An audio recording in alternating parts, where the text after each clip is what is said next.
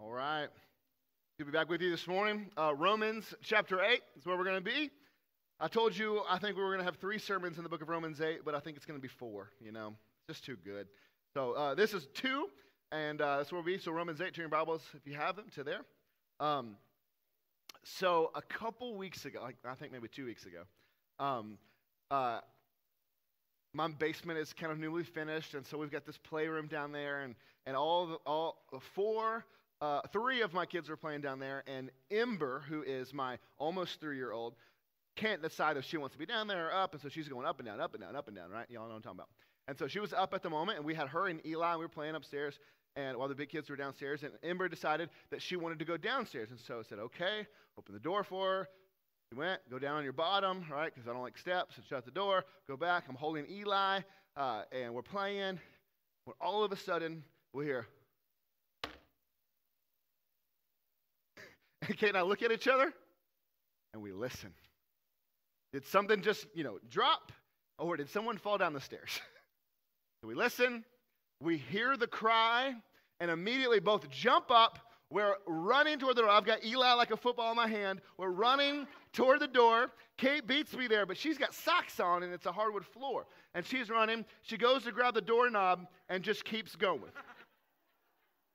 And keeps going and slides, hits the ground. And so now I'm at the door trying to make the decision, do I help her or do I go downstairs and help the kid? I went and helped the kid. I got Eli. We're going down the stairs. Now he's crying. He's freaking out. He don't know what's going on. He's crying. Go down there. She, I don't know how many steps she fell down. She's crying. She's fine. We're helping her. And then Kate crawls on the floor and pokes her head out the door. Is she okay? We're good. It was pretty funny. Pretty funny moment. Babies cry. Children cry. Because that's all they know to do. Because they know when they cry that a mommy or a daddy is coming to help them. They know in that moment, the cry that someone is coming to their aid. It is the most natural instinct of a child to cry. From the moment you come out of your mother's womb, you come out crying. So what then are we to make of the reality, the fact that countless stories, men and women, some in this very room who have gone to orphanages to pick up their new children, only to discover hundreds of children in cribs sitting in their own waste and filthy diapers and hear the eerie sound of silence. We can only conclude that children who have been neglected long enough no longer cry. Children who have cried and their cries have gone unanswered long enough eventually stop crying because they know nobody is coming. Our text this morning is one of the most profound, encouraging, and challenging texts in all of Scripture. It is a text about our own adoption. A text that reminds us that we were all born as spiritual orphans, having no one to cry to, no one to come and help. But thanks be to God, Romans 8 tells us that orphan is not the end of our story. Read with me in Romans chapter 8, starting in verse 12. Paul writes under the inspiration of the Holy Spirit, and he says these words. So then, brothers, we are not debtors. We are debtors not to the flesh, to live according to the flesh. For if you live according to the flesh, you will die. But if by the Spirit you put to death the deeds of the body, you will live. For all who are led by the Spirit of God are sons of God. For you did not receive the spirit of slavery to fall back into fear, but you have received the spirit of adoption as sons, by whom we cry, Abba, Father. The Spirit himself bears witness with our spirit that we are children of God. And if children, then heirs. Heirs of God and fellow heirs with Christ, provided we suffer with him in order that we may also be glorified with him. This is the word of the Lord. I want you to see this morning that when you come to Christ, when you are adopted into the family of God, you receive 4 new things. 4 new things I want us to realize that happened this morning from this text. First, we get a new identity. We have a new identity. You know, identity seems to us to be everything.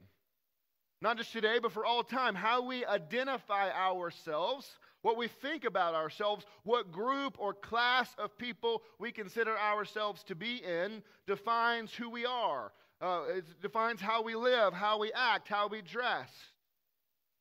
We all struggle with this idea of identity. Right? And it's really easy to see in our kids. Our kids want to be seen. They want to be recognized. They want to be cool. They want to be expressive. And so they join sports clubs.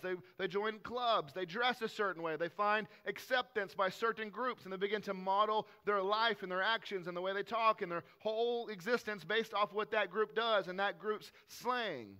We do this in an effort to belong. It is the reason there is such a thing as peer pressure.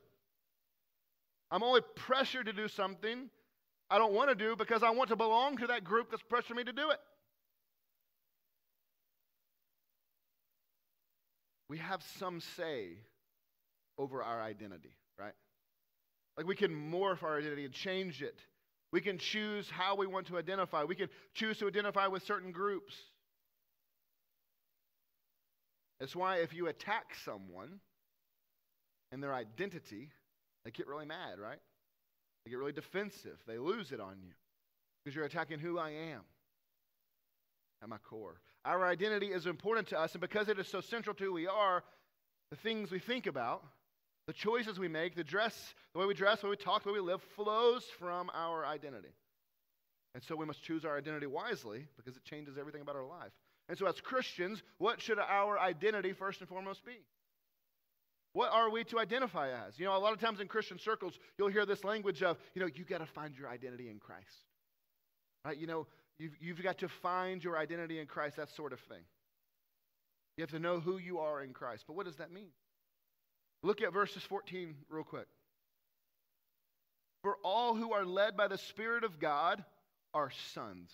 If you're led by the Spirit, you're a son. For you did not receive the spirit of slavery to fall back into fear, but you have received the spirit of adoption as sons by whom we cry, Abba, Father. The Spirit bears witness with our spirit. If we are children of God, and if children, then heirs. Heirs of God and fellow heirs with Christ. You see, our identity as Christians is first and foremost that we are children who have been adopted into the family of God. Now understand, God did not have to do this. Right? God did not have to do this. He could have sent Jesus to die on the cross. He could have made a way for us to be forgiven. He could have made us right with Him. Our relationship could have been restored. But He could have just simply brought us to heaven as a king to a servant, or as a shepherd to a sheep, or a king to its citizens. But that is not what God wants, merely, to bring us as His sheep or as His servants or citizens. His desire was not simply to forgive us and make us a part of His kingdom. His desire was to forgive us and make us a part of His family. You see, our identity as Christians is as sons and daughters of the King. Now, you need to understand something about adoption because there is some confusion around it. So often when someone knows maybe that you have adopted kids in your family, they might not know all of your kids, and they might come up to you and they say, hey, which ones are your real kids? Which ones of your kids are your real ones? And there is this odd notion that children, sometimes who come into a home through adoption, the idea is that they're not their real parents. And maybe when they get older, they struggle with that and they go looking for their quote-unquote real parents. But those are wrong, anti-biblical, anti-gospel ways of thinking. Adoption, understand this, adoption in the New Testament is not an adjective.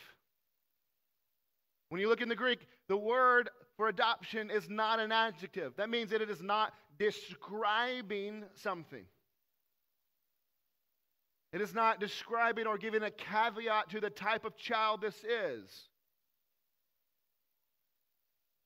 It's not like you're saying, these are my adopted kids and these are my real kids.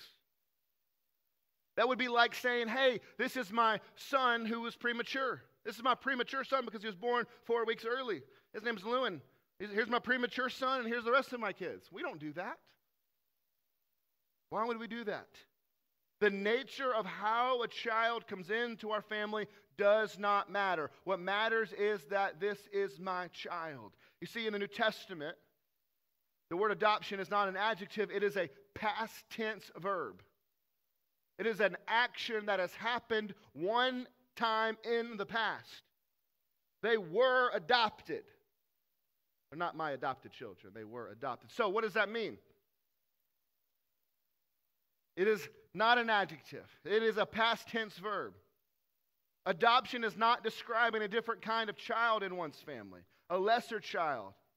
It is simply describing how they entered. So here's my point. There are no adopted children in this church. There is not one adopted child in this church. But praise God, there are lots of children who have come into families through adoption. You understand what I'm saying? There are no adopted children in this room.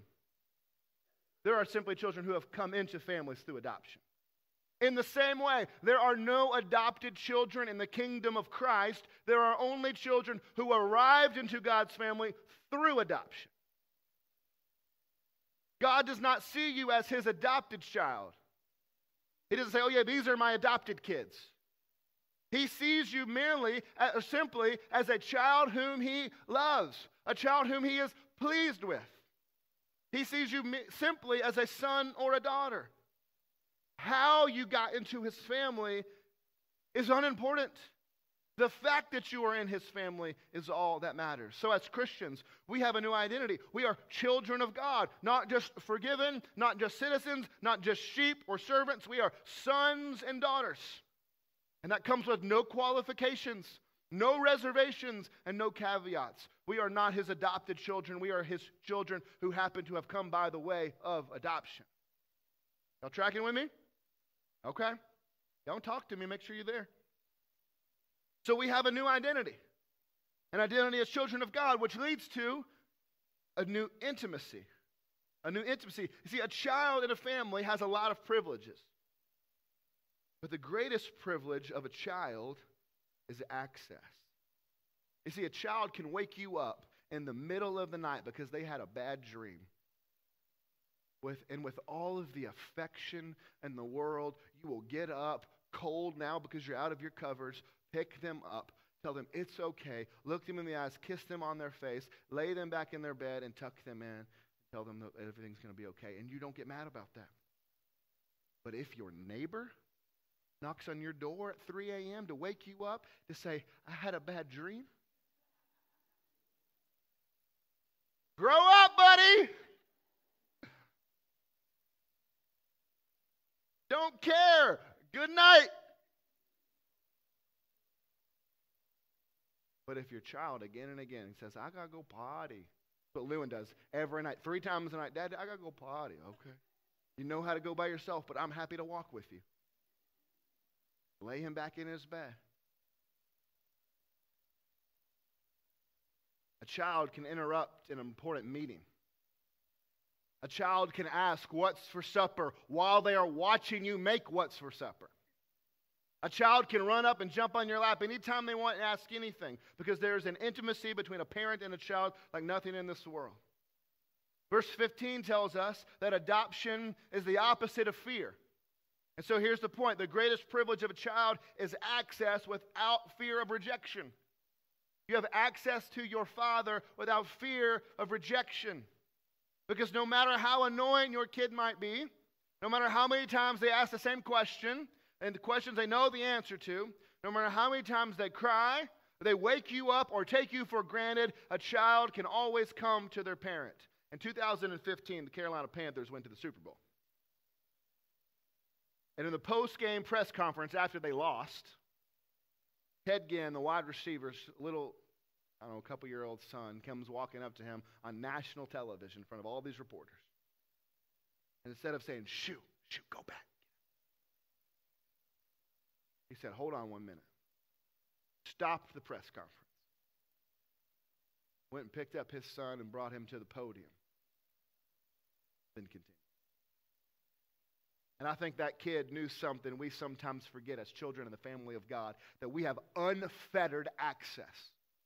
Unfettered access to God anytime we want. There is nothing going on in God's world that is more important or more pressing than you.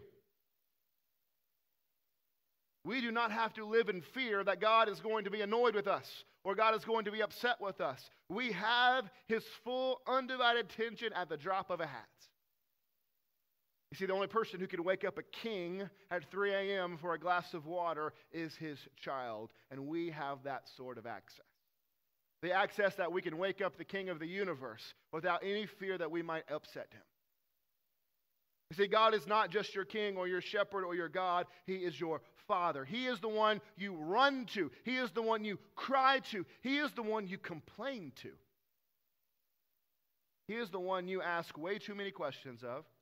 He is the one you tell your bad dreams about. He is the one you share your hopes and your fears and your worries. And He is the one you can take your failures to. And never be afraid of rejection because He's your dad.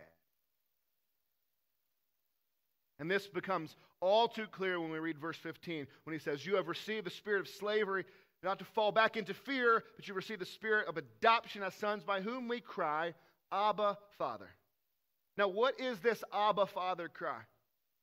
Well, in every language, when babies begin to say their first words, they begin to say things like da, da, da, da, da, da, da, da, da, da, da, da. And they begin to put together that da, da, da, da, da means my daddy. They begin to understand that ma, ma, ma, ma, ma means my mommy. They begin to put those together when the same was true in every language on earth. And in Aramaic, the word is not dada, but Abba.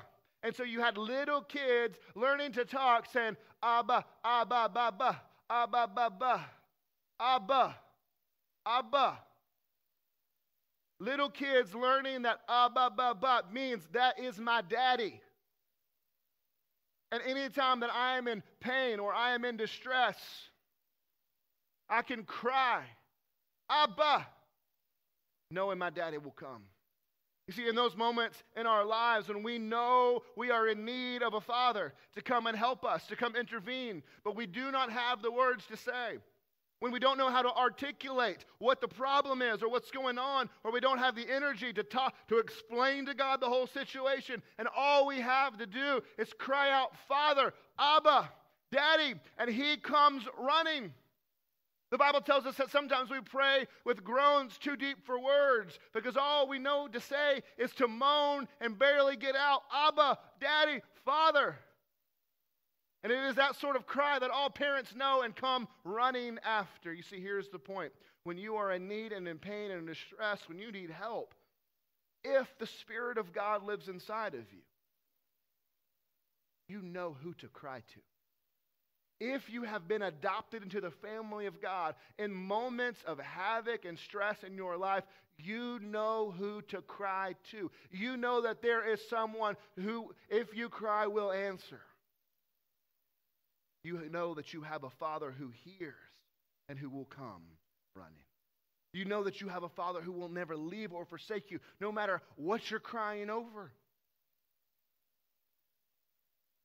The point is, you know who to cry to. That if you are a Christian in your hour of need, you know who to call. And you know that all you have to do is say, Daddy, I need you, and He's there. You know, one of the weird things about being a parent is that you know your kids cry. You could be in a crowded room in a mall or somewhere where there's a bunch of people, kids yelling and screaming everywhere. But if your kid cries, you will distinctly hear it above all the rest, right? And you will know by the nature of that cry if it's serious or not. And so you might be standing there and go, no, not mine. No, not mine. Oh, that's mine. And you will know immediately if you need to go running and if you need to go after them. And if you are like my wife, you might run too far in your socks and just slide on past the problem. But you as a parent will run through fire. You will run into danger to save or protect or comfort your child. And if God, who is the perfect Father, is He not even better than us? hears our cries. I remember reading the story a few years back about a man who was taking his son and going hiking and camping up out west. And his son had gotten up before his father, and he was out of the tent, and his dad woke up to the screams of his son, who he saw was in the clutches of a grizzly bear. And that father, doing the only thing he knew to do, ran at the grizzly bear with no gun or knife or nothing but his bare hands to save his son. And somehow the fury of a father's love ran off the grizzly bear with his bare hands and saved his son. Because that's what fathers do when their children cry. That's what parents do when their children cry. They run into danger. And has God not done that? Has God not run toward danger in order to save us? Did God not run to the curse of sin and a cross to die in order to save us, to rescue us? And if he's done that already, how will he not again and again and again run into danger to rescue us? You see, we have this sort of closeness with God as children in his family. He knows our cry, and we know to cry to him. And we know in these moments of helplessness and distress, we know to cry out to a Father in heaven, because the Holy Spirit who lives inside of us reminds us of our adoption, reminds us of our sonship, reminds us that we are children and that we have unhindered, unfettered access to a Father who comes running when we call. The Abba cry is something only children with fathers know to do. Only with children who have begun to say, Dad, Dad, Dad, Dad, and have equated that with, that's my daddy. Know to cry, Dada, and know that he comes running. An adopted child has a new identity and a new intimacy, and also they have a new inheritance. You see, we have been adopted into the family of God, and we are God's children, but what are the implications of that truth? It means that we have the same status before the Father that Jesus does. Jesus is who? Jesus is the Son of God, right? And if we have been made the sons of God, we are not lesser sons than Jesus. We are full sons. And Paul makes this point clear. He says, the Spirit bears witness with our spirit that we are children of God. And if children, heirs. Heirs of God and fellow.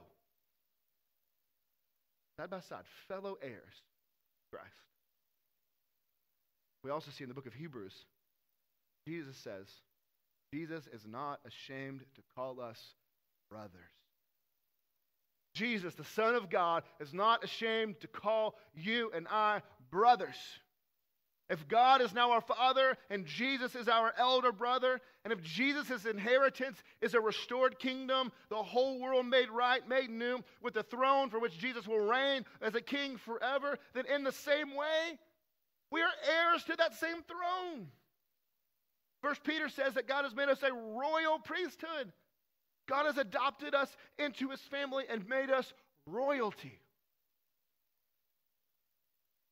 The best way I know to illustrate this is obviously Narnia.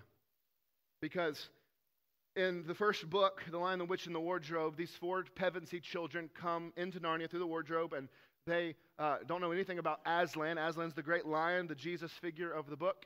And they come, and everyone, Aslan's on the move, and everyone knows that now they're going to defeat the great evil in the world. And through Aslan's help and through him giving his life to save one of them as a betrayer, they fight off the White Witch, kill the evil witch, and winter begins to go away. Spring comes back, and the kingdom of Narnia is restored. But at the end of the book, Aslan, who is the creator of Narnia, who is the great king, the great lion, what does he do but crowns each of these four Pevensey children as kings and queens over all of Narnia? Everyone knows Aslan is the ruler. Aslan is God. Aslan is Jesus. Aslan is the great high king. But yet, he puts four children on his throne to rule alongside of him. And would you not know that Jesus is doing the very same thing? Restoring a kingdom to which he does not say, come and serve me, hand and foot, but come and rule and reign with me. For the world of my inheritance is also yours. As adopted children, what belongs to Jesus now also belongs to us. God, in adopting us, has made us royalty and has given us the whole world as an inheritance. There's a day coming, a future kingdom coming, and we're going to be resurrected like Him. And as Adam failed to do in the garden, to take dominion of the world, we, alongside of Jesus, will forever take dominion of the cosmos with Him. One more quick note. The reason the Bible says sons and not sons and daughters is because at that time it was sons who received the inheritance, particularly the firstborn son who would receive most of the inheritance and pass on the family name. And so the point is that whether you are a boy or a girl, a firstborn or a lastborn, that in the kingdom of God, everyone is treated as a firstborn son in the kingdom of Christ, and there is no partiality. Whether you came by physical birth or adoption, if you are in the kingdom of Christ, you are full heirs.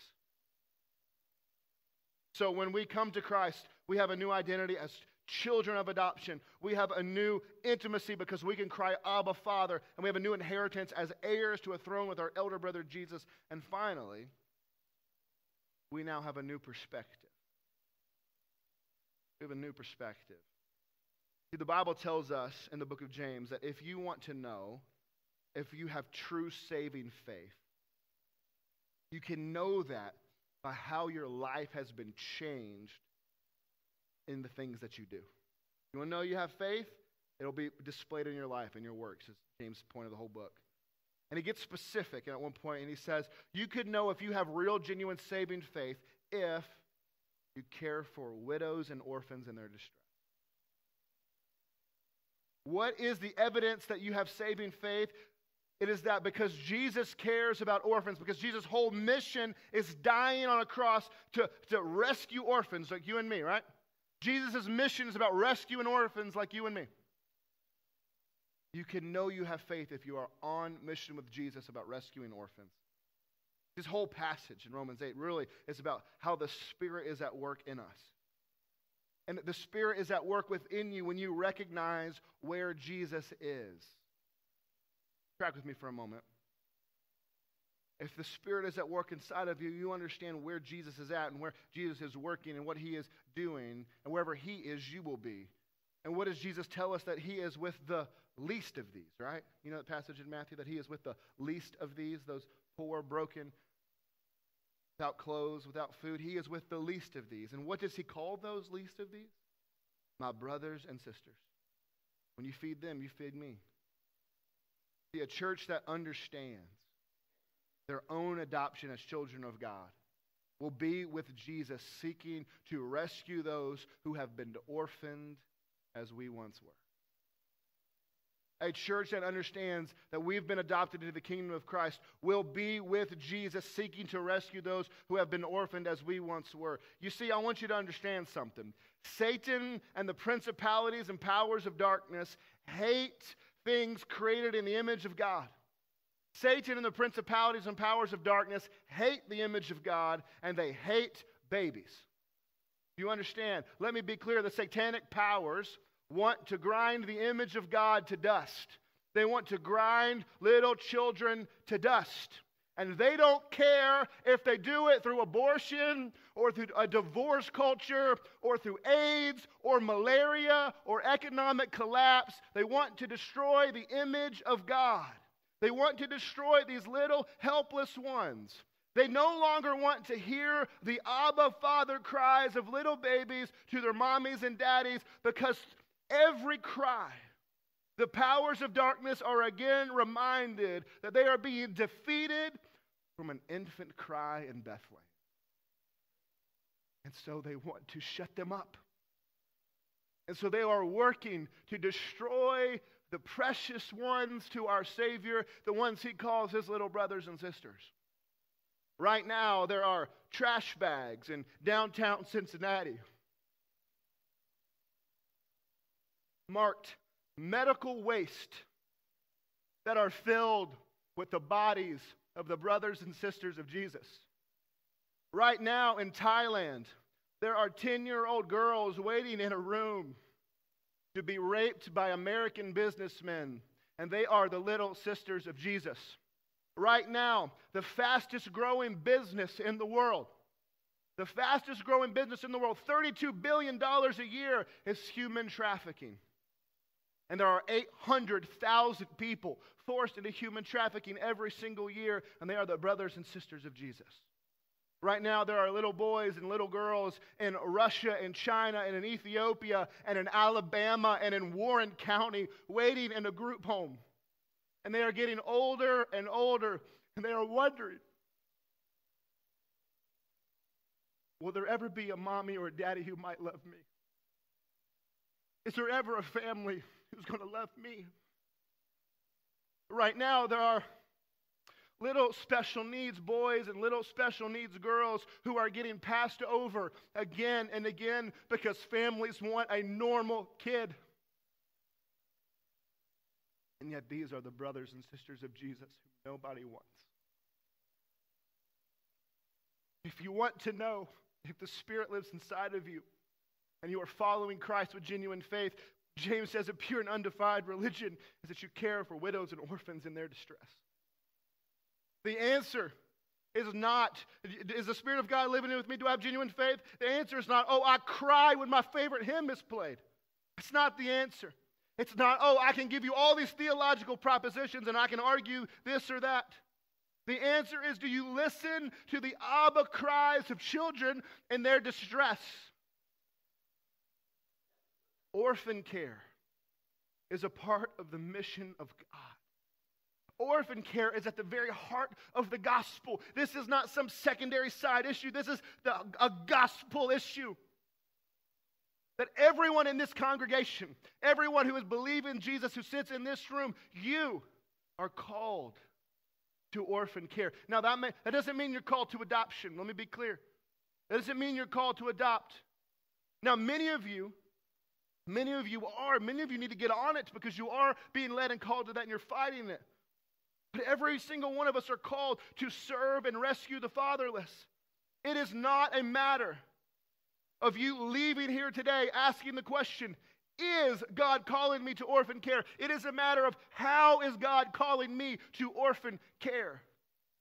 There are some men in this room right now who God is calling you to do spiritual warfare and go home to your wife and say, honey, we need to wrestle with demons and decide, is God calling us to add another child to this family and adopt? There are others of you, and God is calling you to use your resources, whether that is your time and to help families babysit so that they can go take classes and get registered for foster care, or that you might babysit them as they travel across the country or the world to go pick up their new kids. There are some of you, God is calling you to use your resource to help someone else adopt. Maybe God is calling you to say, you know what? We are not going to take that family trip to Disney World this year because instead we want to see orphans become beloved children in a new family. You can participate in the mission of Christ by hearing the cries of orphans. And as we do, as we hear their cries and rescue them, we are picturing the gospel itself. Because adoption is at the heart of the gospel.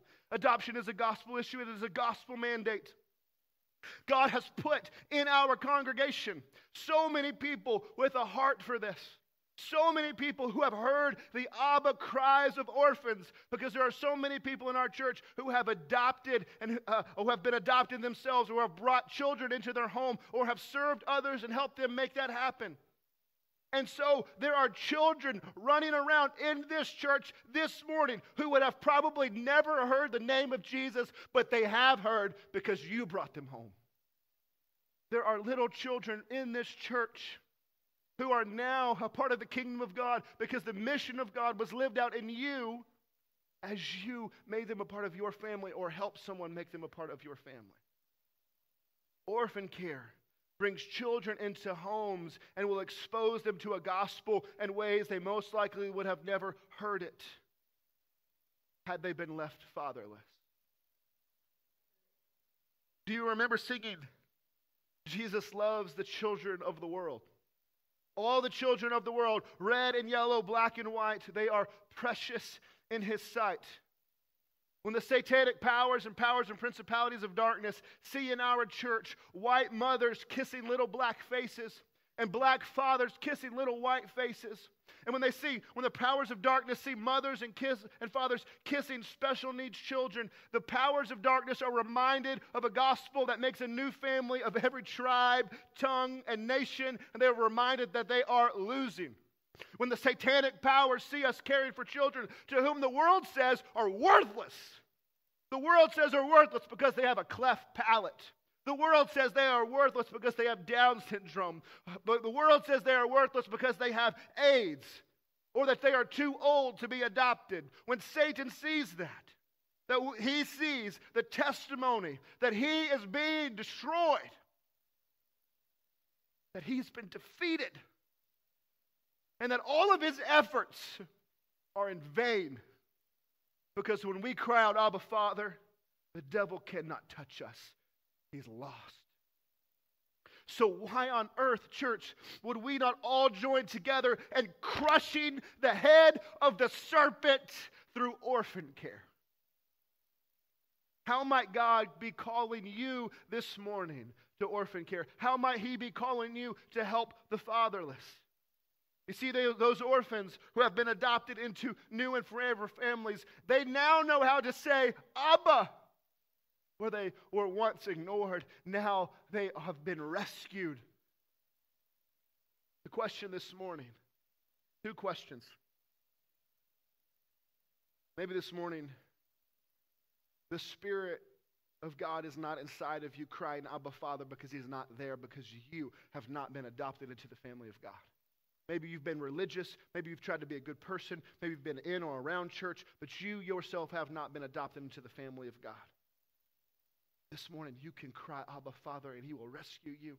He will make you a part of a new family where everyone in here will become your brothers and sisters. And we don't just say that because that's like a religious thing. We say that because it's true. That there might be people in my physical blood family that I don't spend eternity with, but I will spend eternity with you because you're my brothers and sisters in Christ. And that means a whole heck of a lot more than the blood flowing through my veins. So this morning, you can be brought into his family. You cry out, Abba, Father, and he'll bring you home. And there's some of you this morning, you are being led to some sort of orphan care, and maybe that is taking the first steps of becoming a foster parent. Maybe that is taking the first steps of seeking adoption. Maybe that is reaching out to some families you know are doing that, or find some families that are doing that and financially help them. Or maybe that means you provide babysitting or some respite, take a break, right, because it's hard. Whatever, maybe you want to become a prayer warrior for that ever. Whatever the case may be. It is not the job of some of us in this room to care for orphans. It is the job of every one of us in this room to do it because it is at the heart of the gospel. So how might God be calling you to do that today? If you're here this morning and you've not been adopted into the family of God, I'm going to stand right there. Don't you wait. When we start singing, you run up here. You say, Brent, I've been religious. I've been trying to be good. I've done whatever, or I've been bad. I've been horrible. But I want to be part of the family of God. You come free of charge right now. If you're here this morning and you want to get involved in North Care, come find me. We'll figure it out together. Pray. Father, this morning, we are sons and daughters to the King of the universe, and we get to cry, Daddy, to you anytime we want. And what a privilege it is to have that sort of access. God, would you make our church a hub or a center for orphan care, to take care of these children who have been abandoned, and let us bring them here. Let us love them and expose them to Jesus, and they might have a loving home and a loving forever home in the arms of a Savior. Help us to be a part of that, and however you might be calling us to that. But Father, for that 1 or 2 in this room, however many in this room who've not been a part of the family of God, who've not been adopted, because they thought they could be a good person, because they thought that they were just trying to be religious. You show them this morning that you sent your son to die for them, to make them sons, to make them daughters. God, this morning, would you give them the courage to run down here and say, Brent, I don't know what I'm doing, but I want to be adopted into the family of God. Show me how. God, give people the courage to do that this morning. Give people the courage to respond to the Spirit's call to be a part of orphan care. Lead us this morning, Father. We pray these things in Christ's name. All those people said. Stand and sing.